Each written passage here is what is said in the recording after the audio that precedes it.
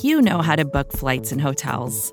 All you're missing is a tool to help you plan that unbelievable travel experience. That's why you need Viator. Book guided tours, excursions, and more in one place. There are over 300,000 travel experiences to choose from, so you can find something for everyone. And Viator offers free cancellation and 24/7 customer support for worry-free travel. Download the Viator app now and use code Viator10 for 10% off your first booking in the app. Find travel experiences for you. Do more with Viator.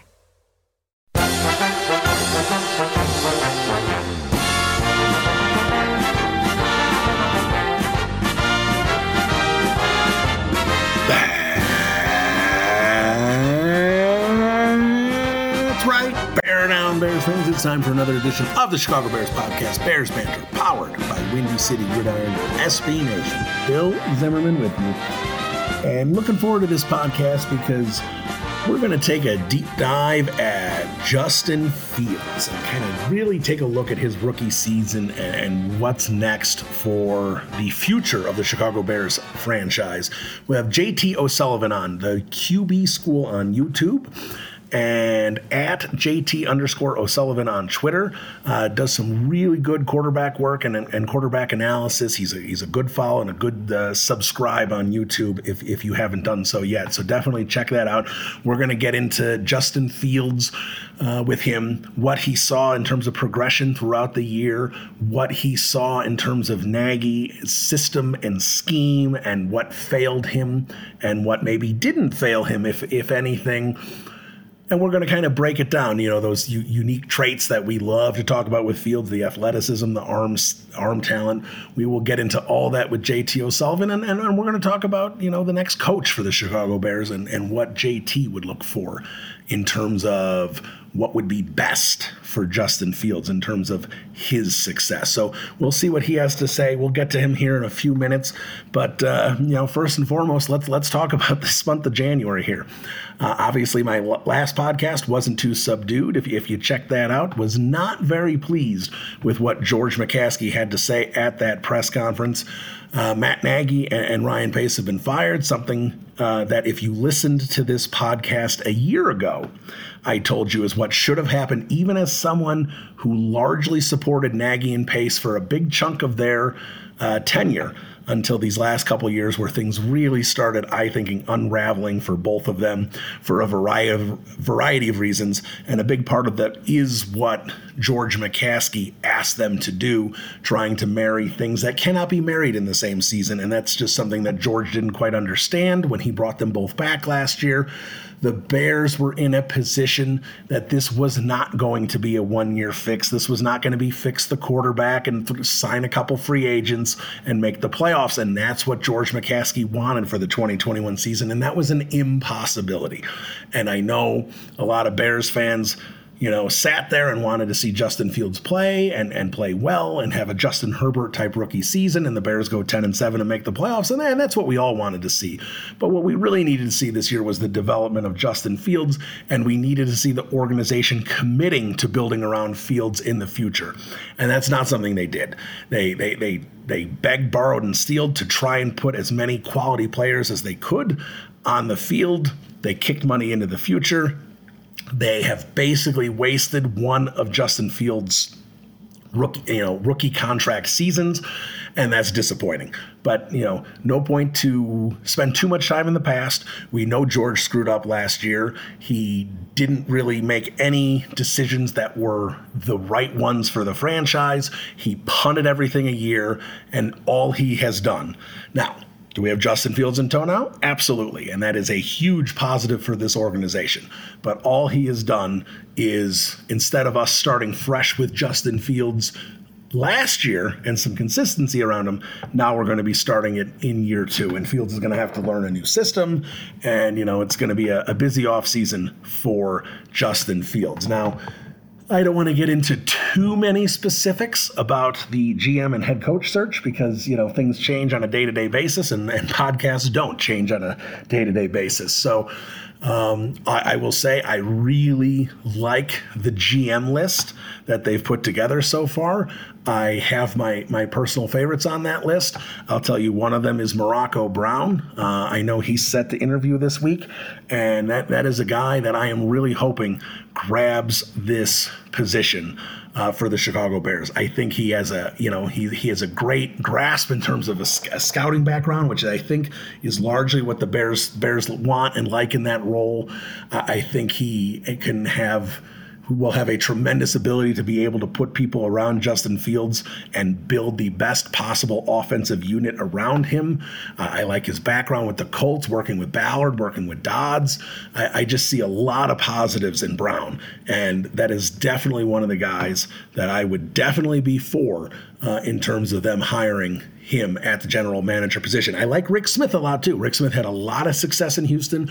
Rick Smith is a very well-respected guy around the league.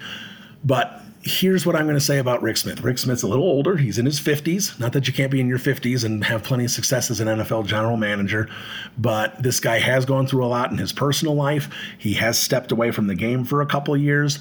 Looks like he's trying to make some inroads to get back in. That general manager position, that's not a 40-hour-a-week job, It might be a 40-hour-a-week job in June, but that's not a 40-a-week job most weeks, and especially isn't, around the draft, leading up to the draft, free agency. There are a lot of hours. Those are 70, 80, 90-hour weeks sometimes. Is Rick Smith still in the mindset where he wants to do that grind, that he wants to put in the hours? I do question if Rick Smith is there now. Can Rick Smith come in and say, I'm going to bring in a great lieutenant, a great assistant GM? He's going to be putting in the hours, and I'm going to trust him, and we're going to collaborate. I know we want to laugh at that word now, but look, it's important to have a cohesive front office that's working together. Is that going to be a proposal that Rick Smith could give the Bears that the Bears are interested in? I'd be interested in that potentially as well, because I love having that type of guy at the top of the football operations. So, those are a couple guys I'm interested in. Look, and there's plenty of other guys that the Bears are bringing in or have brought in, that have, really good ties. Cook, apparently had a really good interview. Looks like he's going to be one of the finalists. They've got Wolf this week, good bloodlines, Ron Wolf, Patriot ties. There's absolutely some potential there. So, they've got the right list. I like the list they're putting together, that Bill Polian's put together. Now they got to execute and bring the right guy aboard, but we'll see. In terms of the head coach, obviously, if you're going to go on the offensive side of the football, Daboll's the guy that's going to get a long look. For me personally, I know a lot of people bring up Byron Leftwich, and from everything you understand, Byron Leftwich has done wonders in Tampa, and that it's not Arians and Brady, it's a lot of it's Leftwich. That's what you hear. But I will say, and this is my own personal PTSD, Matt Nagy came from an offensive-minded head coach, Andy Reid. Andy Reid pumped this guy up. Great offensive mind, blah, blah, blah, blah, blah. We know Byron Leftwich has more play-calling experience than Matt Nagy had, but Matt Nagy did call plays and call them successfully towards the end of the season against Kansas City. Take that for what it's worth. But for me, when I'm not in the QB room, when I'm not in the offensive coaches meetings, and I don't know how much Arians is doing, how much Brady is doing, how much Leftwich is doing, based on what I know about how Matt Nagy's success is. Doug Peterson, I know he won a Super Bowl, but he's out of a job right now. That Andy Reid coaching tree, we're not seeing as much success as we once thought we were. So a little concerned about bringing in an OC from an offensive-minded head coach. You want to bring in someone like Brian Daboll, that's his offense. That's what he's running. That's different. That's obviously something I would absolutely consider. I do like Brian Flores. I think he's a hell of a coach. I know he's a defensive-minded head coach, and I know Bears fans want consistency on offense. But, to me, Flores is a guy, he's going to be a hard-nosed guy. He's going to ask a lot out of his team, but I think you get the right players in there. They can respond to Flores. Like I said, he's a heck of a coach. And here's the key. Brian Flores had a lot of problems offensively. You hear rumors and reports that he didn't want Tua. He wanted Justin Herbert.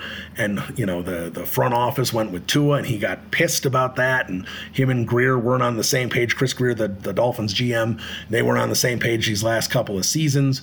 And that played into everything. So look, Flores is like I said, he's a tough guy. He's not going to be a simple personality that's all smiles. That's going to be easy to work with.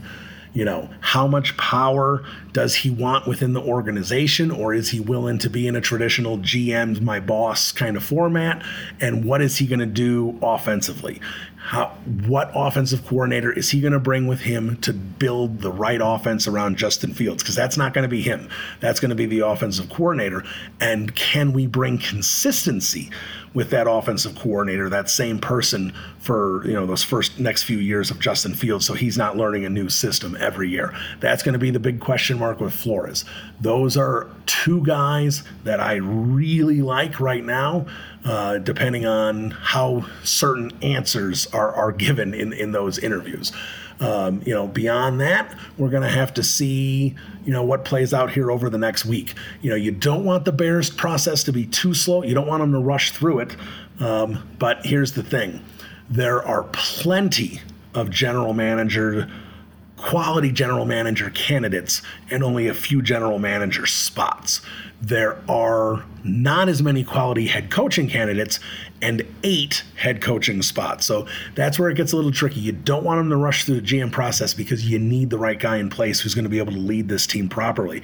But at the same time, you don't want to take this process so long that some of the top quality head coaching candidates come off the board. So that's a tough balance the Bears have to do.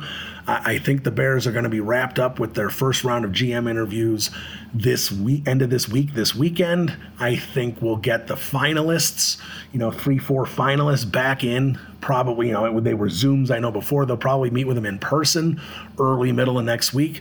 And I think, Wednesday, Thursday of next week, we should have a general manager in place. And hopefully shortly thereafter, the week after or so, the head coach can be in place as well. Now, I know if the Buffalo Bills keep winning, if the Bears want someone like Daboll, they're not going to be able to officially hire him, but there can be nods and winks and unofficial agreements that work for just about everybody but Josh McDaniels, who, as you notice, doesn't seem to be getting any interviews, and that would be because he royally screwed over the Indianapolis Colts. So, we're going to learn a lot here in the next couple weeks about the Chicago Bears, and once we have answers to who will be the GM and who will be the head coach, we will do another podcast and discuss what's next for the Chicago Bears. But before we discuss what's next, let's discuss the future, and that is Justin Fields. JT O'Sullivan from the QB School on YouTube. He joins us next. This is Bill Zimmerman, Bears Banter. We'll be right back.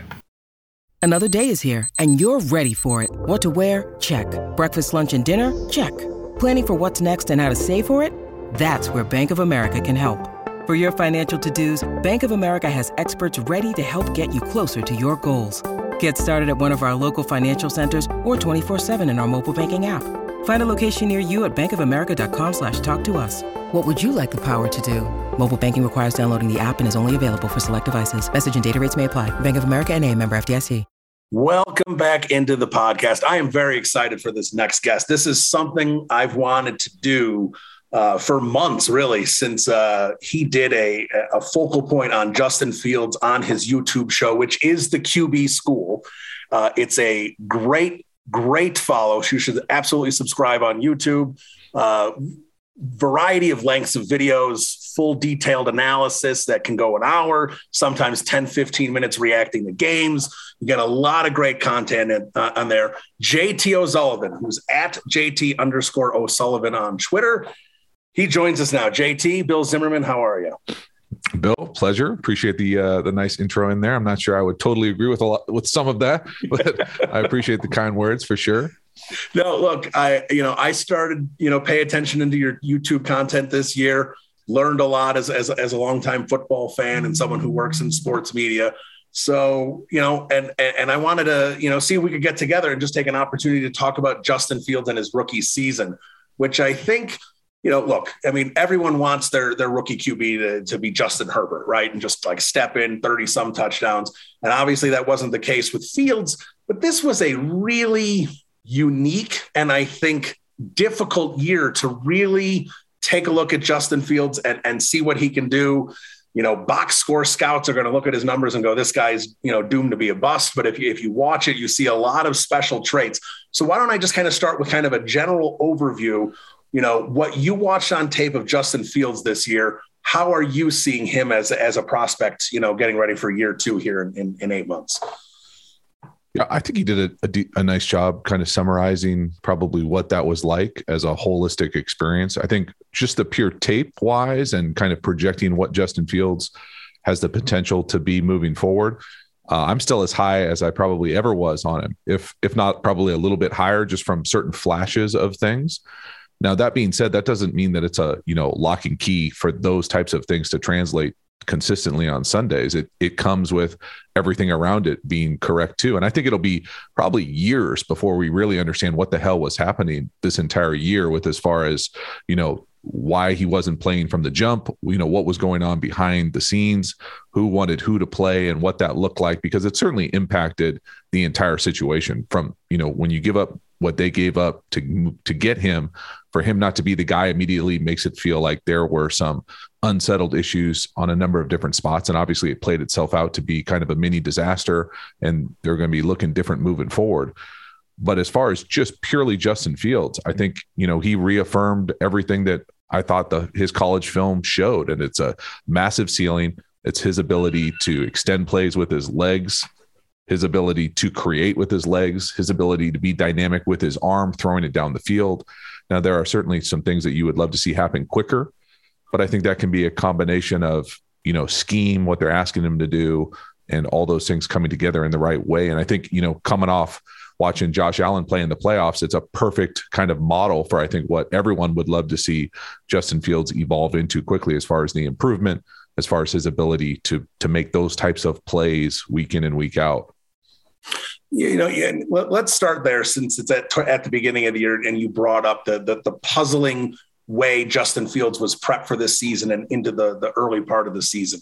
And we've seen since Nagy and Pace have been fired, we saw an article come out on The Athletic basically about that confusing thing that Matt Nagy was very adamant that this was Andy Dalton and he felt he could win with Andy Dalton, even though, obviously Fields was there. We saw Fields getting no first team reps in training camp. So he didn't have any of that chemistry when he got thrown into it with the Dalton injury. And it kind of comes to a head at that Cleveland Browns game, which was one of the most epic offensive failures I have ever seen. Was Justin Fields unprepared? Absolutely. And the confusing point about about blocking schemes and not even chipping Myles Garrett. And I mean, Myles Garrett going one-on-one against tight ends and the lack of preparation, not rolling Fields out. And these were things we questioned throughout the year, not rolling Fields out, not utilizing play action enough. That game against the Browns and the start of Justin Fields' career, is that one of the most puzzling and bizarre game plans and situations that you've ever seen in the NFL? I mean, I don't know. I'd have to go back and unpack a lot of dark days, probably. It's up there, just as far as recency bias, I think, but it does uncover many things that maybe we've already touched on a little bit. And that's just the idea, especially with how well young quarterbacks have come into the league and played recently. I just am and will continue to be confused about why he wasn't the guy from the jump. And I can understand why you would want to go out and get a guy like Andy Dalton before the draft. But once that happens, you have to be able to adapt the franchise. And I mean, an example is what the Patriots did with Mac Jones. Mac Jones goes in there, competes with Cam Newton. He beats him out. They ask Cam Newton if he'd like to stay or leave. He wants to leave. Okay, we're going this direction. And as opposed to kind of this in between, back and forth, nobody gets what they want, everybody gets fired. I mean, it's a dumpster fire when it comes to those types of decision making. And that has nothing to do. We haven't even talked about the X's and O's, the scheme. We're talking about just opportunities and managing exactly what the development looks like. And if you can't develop the most important position, you're going to be in trouble. Yeah. And look, there's certain things that Justin Fields did that I think improved throughout the year. I think, and I want to ask your thoughts on this, the decision-making process, the clock absolutely seemed to speed up. The confidence in what he was going to do with the football definitely seemed to speed up. Sack percentage, definitely dropped out there. Look, it is still way too high. And even in his last game of the year against Minnesota, we saw a couple troubling sacks that I think sometimes Justin needs to have a better comprehension as to scrambling in the pocket in the NFL versus college and what you can and can't do. But in terms of growth, let's start with the processor, because I think a lot of Bears fans assumed Justin Fields was really NFL ready in certain areas, and then like processing and deciding what to do with the football. Then you see really the difference between a Ryan Day offense and what he's asked to do at the NFL level. How did you see his processor in terms of just the mental preparation, play to play, move forward throughout the season? Well, to really answer that with any sort of like good depth, you have to be in the room. I can just take a surface level analysis of what I think that they're asking him to do at Ohio State, which is great college football, great college offense, is not going to come with the same amount of depth and volume that you're going to be asked to do in the NFL. And so that, though, is not just a singular variable excuse. That's just the reality for everybody. I think that just as much of the processing comes from, hey, let's craft this system around what we think is the franchise moving forward to have that person have a launch ramp to success. And so that can be a lot of different things. That can be the quarterback run game. That can be quick game. That can be concepts that he's comfortable with and has a pass with. It's not just, hey, welcome to the team. Here's our offense. It's, hey, what can we do together to make this thing great? And I don't think we saw any of that at the start of the season, at zero. And so that part of it was the troubling part of it. The idea to come in, you're going to come in as a backup, not get a lot of reps. No one's going to have great processing or great ability to make clean, decisive decisions all the time in that role. No one. Even the best of the best backups are not going to be able to do that. And so to think that a rookie was going to come in to do that is just unrealistic. I think the more troubling stuff for me was just the idea that how can you have that guy in the building and not have that as the original game plan? I know I keep going back to that same thing, but that stunted the entire year, in my opinion. And so basically hitting a reset from that with the ability to say, hey, we still have the same toolkit that we're excited about. We really do. I do think it's one of, if not the best job available right now. And so that idea being that, yeah, you still have to go in there and get better quickly. And you alluded to the fact that he got better when he was playing. But it felt like they were like inventing stuff on the go. Like, wait, hold up. We should change the launch point. Yeah. We should run this guy a little bit. Yeah. We should do different. He can make throws farther down the field. Yeah, bro. Like it has to be more. It has to be different. It's not, hey, this is our offense. We'll call some plays. Hopefully they work. It's what can this guy do? This skill set. We drafted this skill set for a special reason. Let's craft some offense to take advantage of it. All right, let me ask you a couple of the things that I saw Justin struggle on, and you tell me about, is this pause for concern? Is this something that you think can readily be improved upon? First thing I'll bring up is him holding on to the ball. Forget the fumbling and that aside, just, come in the pocket, making a decision and not holding on to the ball too long. I think that's something he definitely still does. But I can also sit there and say Russell Wilson held onto the football too long for a decade and is heading to Canton. So where are you in terms of a player like him who is going to look to push the ball down the field, is going to look for opportunities with his legs? So that's going to tend to have him hold the football longer, but at times he holds it too long. Is that something that Bears fans should be worried about, something that a bad habit that he has? I think it's a thing to be conscious of. Absolutely. I think he's probably conscious of it as well. I think that those things can be fixed can be mended from multiple ways that all come together to make it a little bit more seamless. And what I mean by that is, sometimes you certainly don't want to hold the ball. You got to learn to throw with a little bit more anticipation. There are time and place to be able to hang on to a ball, to potentially get into a deeper window down the field, all those types of things. When you have that skill set, you do lean on it, it's because it's the reason that you got to the league. It's what you bring to the table. The other part about that, and this is where it comes back to a little bit of offensive architecture, design, intent. Hey, how about we scheme open the number one receiver to be open more?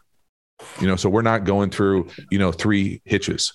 Those types of things. That's a complicated theory that you're throwing out there. Well, I mean, it is and it isn't, I tongue in cheek, but look across the league. There are a lot of quarterbacks that are in systems where it doesn't have to be all the time. If you're taking a play action shot down the field, yeah, you're going to have to hold on to it. But we can throw some more perimeter screens. We can throw some quick game. We can throw some timing anticipation throws outside the numbers more consistently. Those types of things can be baked into the process to help alleviate those unnecessary sacks, those times where you're getting frustrated with, man, was that a coverage sack, putting your offensive line in a tough situation? And you can also help yourself by moving the launch point. But to think that it's going to be fixed without Justin being any part of the process, no, he's going to need to get better at it in certain situations. But at the same time, I would never want him, or I don't think any of his coaches would ever want him to be like, hey, you need to abandon this part of your game. Well, no, hell no. That's why you're there. You're there to make big plays down the field. Let's just be a little bit more strategic and know what it looks like, and maybe know what those windows are available on Sunday, because it might be a little different than what it was like, playing against Purdue. No offense, but it's just a different timing of the pocket, the poise, all those types of things that go along with playing on Sunday. Yeah, absolutely. And you talk about that. How about you scheme to get your number one receiver open?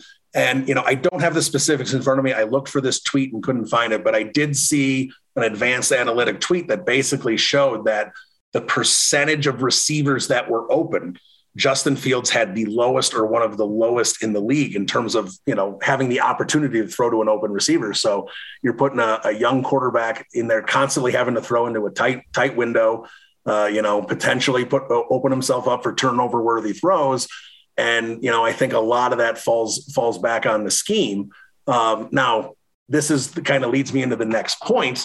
I think, the numbers back that up. If you want to use the big time throw percentage, that Fields, he can push the ball down the field and can do with elite accuracy on a regular basis. But the short game, throws at or around the line of scrimmage, he was really poor in that category. And again, that may, I want to ask you about that. Is that something you think more of a Fields issue, more of a scheme issue? I mean, we saw someone like Josh Rosen, and that basically derailed his career.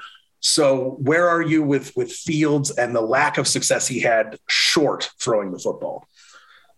Well, I mean, I'll be honest, if I told you I'd done a deep dive about it, but I can tell you that I would imagine, and it's going to be stunted a little bit just from the staff turnover, but I would imagine that his process for how he throws it, if there is anything that you're going to critique, I mean, there's a number of things you can critique about anybody, but his stroke is not necessarily what I would consider the most compact. And what I mean by that, not that you ever want it to be the most compact ever, but this idea that it's a little bit harder to replicate that longer stroke on a consistent basis, and that can impact some of your miss radius. And so when you're trying to do those short, whether they be perimeter screens or short quick game throws, it just feels like your timing, your sequencing of getting the ball out of your hands is a little bit longer because your stroke is a little bit longer. So I would look for that to be something that is kind of an eye test about where he comes back, say, at the start of camp, as far as, does the stroke look a little bit tighter? Does it look a little bit cleaner? I would imagine just from being a pro for a year, it would happen, even if it wasn't an intentional part of his game that he's trying to improve. I'm going to guess that it probably is, regardless also. So I think it's a combination of the stroke will get a little bit tighter, more precise. I think his footwork will get a little bit more consistent. And so all of those things will translate into a better performance in that. But then I will also go back to, those throws have to be baked into the DNA of a quarterback. And so when you look at a guy, Aaron Rodgers is like the extreme here as far as accuracy, good decisions, not turning the ball over. But he also throws a lot of, perimeter, quick, now, RPO, free access, however you want to say it, to take advantage of those things. And now he's obviously got one of the quickest releases to ever do it, but there's a probably a place in the middle where Justin Fields can kind of trampoline to really quickly. All right. And I want to bring up Mac Jones. You brought him up earlier. and obviously had a darn successful rookie season, the best one of this group. And, kind of projecting someone like Jones and projecting someone like Fields, and look, you mentioned at the beginning of this interview, Justin Fields has that, raw, natural, just elite traits, right? That you just sit there and, at times you drool over. But, how difficult is it to project ceilings, even when you get some NFL tape? Because like I said, you get the raw traits of someone like Fields, but you don't see the success on paper, so to speak. And you get someone like Mac Jones, who puts himself in a perfect system, and Belichick and McDaniels commit to him. And we see him being utilized in a smart, capable way that Mac Jones is able to execute, where you sit there and say, is Mac Jones still just unlocking his potential, or is he a more NFL ready quarterback who, is the ceiling, the floor might be a lot higher right now, but the ceiling's not that much higher. Like, how do you sit there as someone who looks at quarterbacks and try to project ceilings for different quarterbacks like Fields and Jones? Because as Bears fans and Bears analysts, all season we kept hearing, Mac Jones is doing this and Mac Jones is doing that. And, the learning curves are different for all these quarterbacks. And it's just difficult to jump in and look at these guys, because they're all at different points to where they project. Yeah. I mean, for me, I guess it doesn't, it's a combination of things. It's each one of these situations is different. Obviously, every organization is going to approach this differently. But for me, the ceilings, as far as the ceiling compared to those two players, I mean, Justin Fields' ceiling is still significantly higher. Now, that doesn't mean that Mac Jones can't go on and be a Pro Football Hall of Famer. He's already played 1 year. He's already been to the playoffs, things that are very difficult for any quarterback. But when you look at the ability to throw the ball and drive it down the field, I don't think that there's any comparison to the skill set that Justin Fields has shown to what Mac Jones can do. It's just a pure passer right now. You add on the element of the athleticism, the ability to run with the ball. And, those are skill sets for me that are much harder to develop than, hey, what's his processing look like? Can he get the ball out of his hands quicker? Those are fixable things in a system where you can, quickly improve your decision-making. Just because you decide to throw a ball 60 yards down the field on a laser, it doesn't matter that Mac Jones decides to do it. He's not going to do it. And many guys in the league aren't going to do it, where Justin Fields has the capacity to make some of those like Josh Allen type throws that are just kind of out throw the coverage, worldly throws. And to me, that's where you decide, hey, the ceiling is much higher on a player like that. Now, that doesn't mean that he's going to come anywhere near the ceiling. He might not. We might, Chicago might miss on this hire. And, it's stunted and Justin Fields never makes the playoffs ever in his career. Like, that's certainly a possibility. But to think that the ceilings have changed, for me, they haven't. It's just so much of it is based on luck. What organization are you at? The context. What's the staff look like? What's the roster look like that you come into? All those types of things go into impacting a quarterback's performance. But the pure ability of these two guys, for me, and again, both of them are NFL first-round draft picks. They're both very good players. But the skill set, what Justin Fields brings to the table, to me, is still as exciting as it ever was. Well, and you just brought up, they could screw up this hire. And obviously, when you've got a quarterback with Fields' talent and the critical hire of being able to harness that and take him to the next level and make him an elite quarterback is beyond important here for the Bears franchise. So, for years, we saw Matt Nagy trying to fit anyone he could into his offense. Like, he had an offense. This is what he wanted to run. And it didn't matter if you had Nick Foles or Justin Fields. It seemed that you were going to try and, squeeze their skill sets into the same quarterback, which obviously was very flawed. You hear someone like Brian Daboll, who you sit there and hear that he schemes very well into his best players, their best traits, their best talents, and tries to scheme an offense to take advantage of that. So if Daboll or someone like that would come to Chicago to try and scheme up Justin Fields and put him in the best position for success, if they consulted JT O'Sullivan and said, JT, what do you think would be the best ways for us to utilize Fields' skill sets moving forward in a scheme? What would your approach be for him in year two? I think your analogy to what's gone on around Josh Allen is a really good one, because I think that they are two kind of unicorn-ish type players, just as far as their ability to also run the ball. I think that's the thing with Josh Allen, where you're like, he's dynamic throwing the ball. He's shown ridiculous improvement the last 2 years, and he's a freak athlete. Like, people forget. I mean, he did the guy dirty this past weekend and shook him on the ground. It was embarrassing.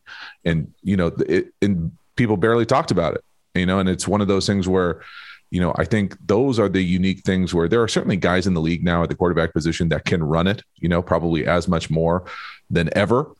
But the ability to throw it like Josh Allen does, and the ability to throw it down the field and drive the ball like Justin Fields has shown, to me, I think are special combinations. And so you touched on it perfectly. I don't think we know what that offense could look like. I wouldn't want to put an artificial ceiling or bookend on what, a Justin Fields quote unquote offense looks like. To me, it probably looks something like what the Bills are doing, just because they have kind of found a way to blend that design quarterback run game with some shots down the field in the play action world, with the creativity of changing the launch point to be able to also take advantage of Josh Allen's improvement with his accuracy throwing the ball from the drop back game. So it feels like they've got all these different components that everybody would love to have, but not everybody has a unicorn at quarterback. And so being able to mesh those things together, 3 years ago, I don't think anybody, looks at the Buffalo Bills and says, yeah, they're going to be able to do X, Y, and Z at the highest level ever and have the greatest playoff game ever offensively. And sure enough, that's what happened. Now, it's easy to say, hey, go out there and, replicate this model. It's another thing to have the roster around it, to go out there and have guys on the perimeter, on the edge, that have the capacity to separate, because you certainly need that. And you certainly saw what kind of the infusion of a guy like Diggs did in Buffalo. But you certainly have to upgrade certain weapons and take advantage of a team that's basically on a quarterback on their rookie deal and invest in the right spots and pieces to make that guy have success. And it's certainly not done by himself. But to me, I think if you're an offensive coordinator, you're an offensive architect, you're going in there to play design, you got to be fired up to go in there and work with a tool set like Justin Fields. And it doesn't mean that it's going to be polished. It really doesn't. It's not going to be polished. It's the first year in the NFL. He's going to get significantly better. And when he accelerates on the level of improvement that I think he and probably that organization aspires to, it's going to be scary if they can match him with some surrounding talent to take advantage of that. That's not just talent like at wide receiver with the guys who touch the ball, guys up front. I'm talking about play callers, design of the architect of the offense to go out there and do it week in and week out in an NFL schedule. Now, let me ask you this, and this is kind of more of a theoretical question here, because obviously right now there's a lot of focus on who is going to be this guy for Justin Fields, who's going to be the next head coach, offensive coordinator, all that. So we look at, the potential coaching candidates, and Daboll is one that, you hear connected to Chicago a lot. He already interviewed, but, you also have guys out there like a Brian Flores or a Todd Bowles, defensive minded coaches that, hopefully for Flores' sake, he wouldn't be meddling in the offense, but, Flores and Bowles, and they'd be bringing in an offensive coordinator to more run the offense. As, in terms of hiring, in terms of putting someone in place to work with Justin Fields, obviously the idea of the offensively minded head coach makes sense because you'll have consistency there. But, do you think that's something that is a requirement? Because, you bring in a defensive guy and you bring in the right offensive coordinator who does wonders with Justin Fields, well, then he's on his way to becoming a head coach in a year or two. So, and you may not have that consistency on offense. So when you have a talent like Fields, how important do you think it is to have an offensive-minded head coach, or do you think you can still have plenty of success with a defensive-minded head coach and, the right offensive coordinator?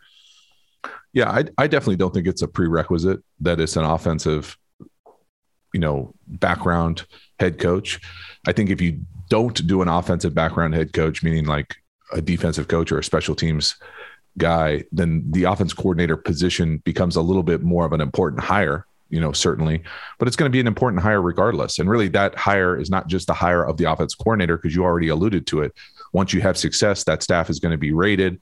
And so it's the pipeline of who touches that quarterback development for me is as important of it as anything. So it's all the way down to, quality control quarterback. So quarterback coach, quality control, who's the passing game coordinator, offensive coordinator, head coach, that pipeline, they need to be really aligned developmentally as far as what are our goals? What is this kind of track record? What does this roadmap look like to get Justin Fields where he needs to be for us to be successful as quickly as possible?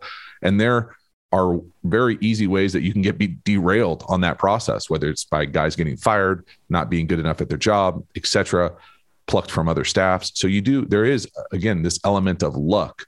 But for me, as much as anything, it's to make sure that you get the right head coaching hire. If you don't get the right head coaching hire, I don't care if he's offense, defense, special teams.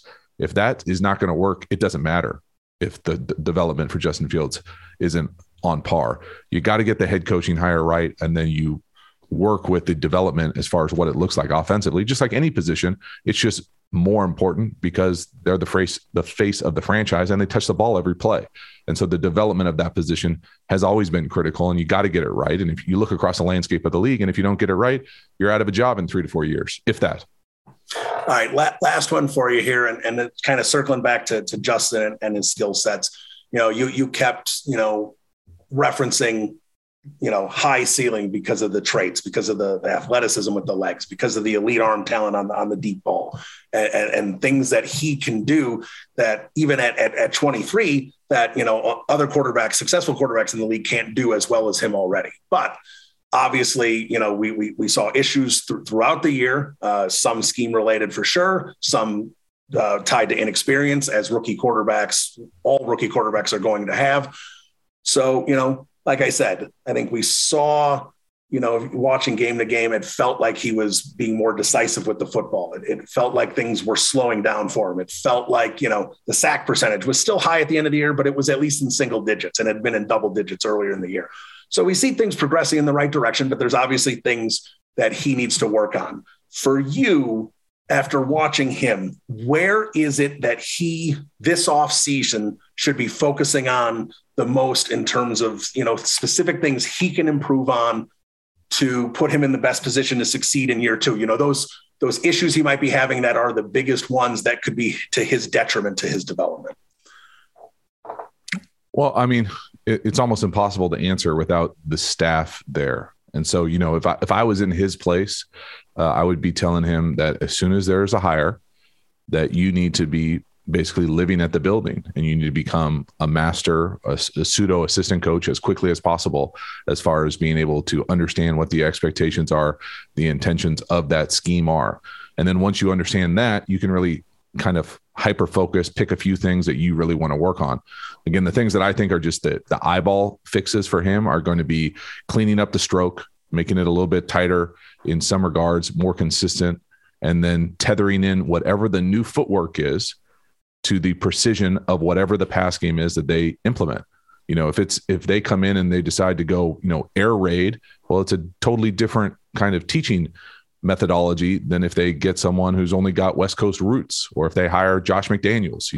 Those are different ways that they approach the passing game, and to be able to go in there and just finally immerse yourself in the process where you get all the reps in camp. You get all the reps in the off season. You are a pro's pro as far as moving that direction. I don't think, right now there's not going to be one thing where I'm like, man, if he really works on his, screen footwork and touch, that's going to make a huge adjustment. Like, it's impossible to say, yeah, your processing needs to accelerate. Well, what the hell offense is it? Are you going to be able to translate anything that you learned the first year into the second year? And there certainly will be transferable skills and schemes regardless of who they hire.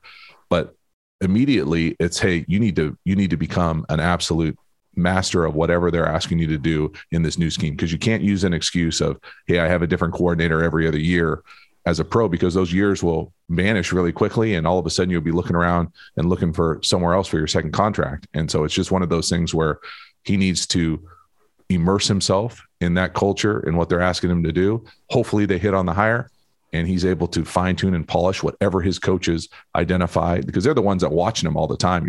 We're watching, Sunday, all 22 blurry stuff as far as trying to figure out where they're trying to work their polish and work their improvement, and trust your coaches. And hopefully they're on the same path that you're on. All right. Well, there he is, everyone. It's the QB School on YouTube. If you haven't subscribed yet, go and do it right now. You won't be sorry. Like I said, there'll be plenty of great content throughout the playoffs because there's already stuff out there now. At JT O'Sullivan, at JT_O'Sullivan on Twitter. Give him a follow there as well. Like I said, if you want to learn, JT is a great place to go. JT, thanks so much for so much time. Really appreciate it. And thanks for your insights on Justin Fields. Yeah, my pleasure, Bill. Be pulling for him. All right, there he is, JT O'Sullivan, former NFL quarterback. And like I said, he puts really good content on YouTube.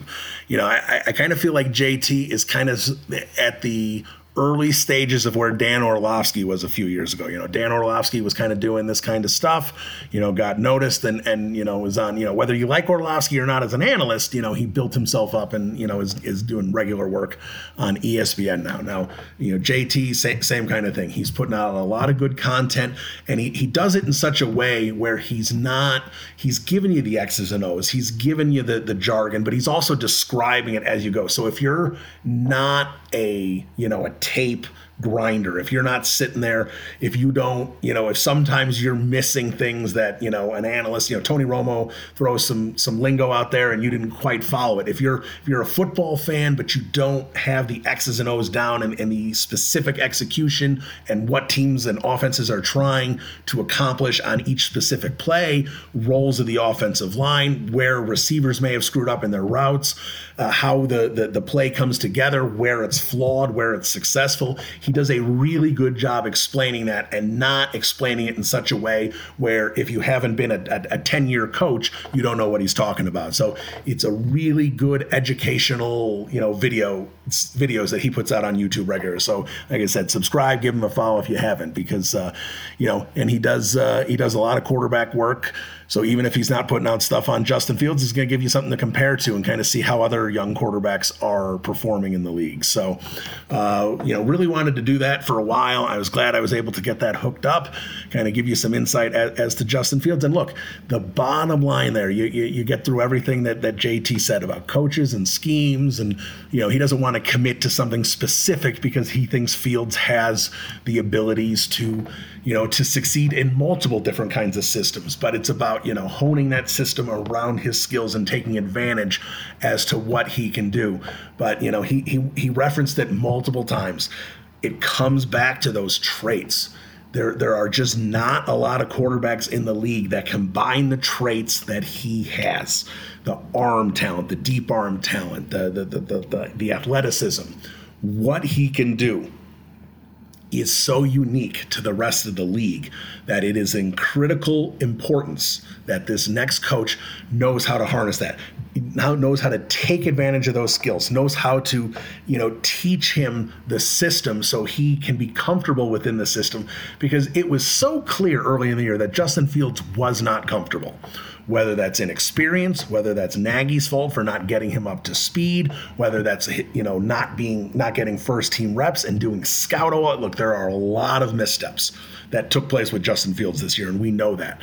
But his comfort level improved. Even in a flawed system, his comfort level clearly improved throughout the year.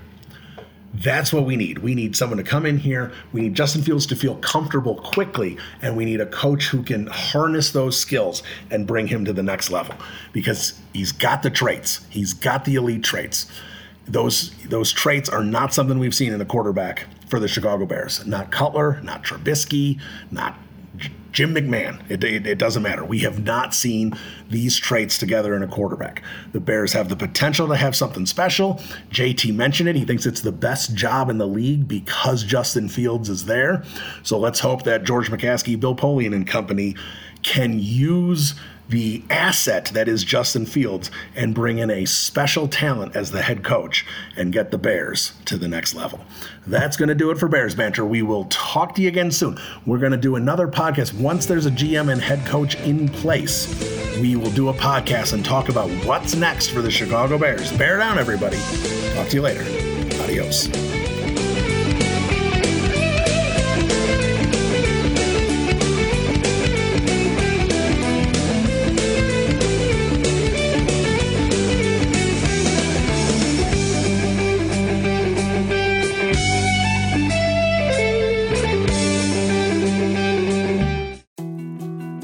More to-dos, less time, and an infinite number of tools to keep track of. Sometimes doing business has never felt harder, but you don't need a miracle to hit your goals. You can just use HubSpot, because their all-in-one customer platform can make growing your business infinitely easier. Imagine this: high-quality leads, fast closing deals, wildly happy customers, and more benchmark-breaking quarters. It's not a miracle, it's HubSpot. Visit HubSpot.com to get started today.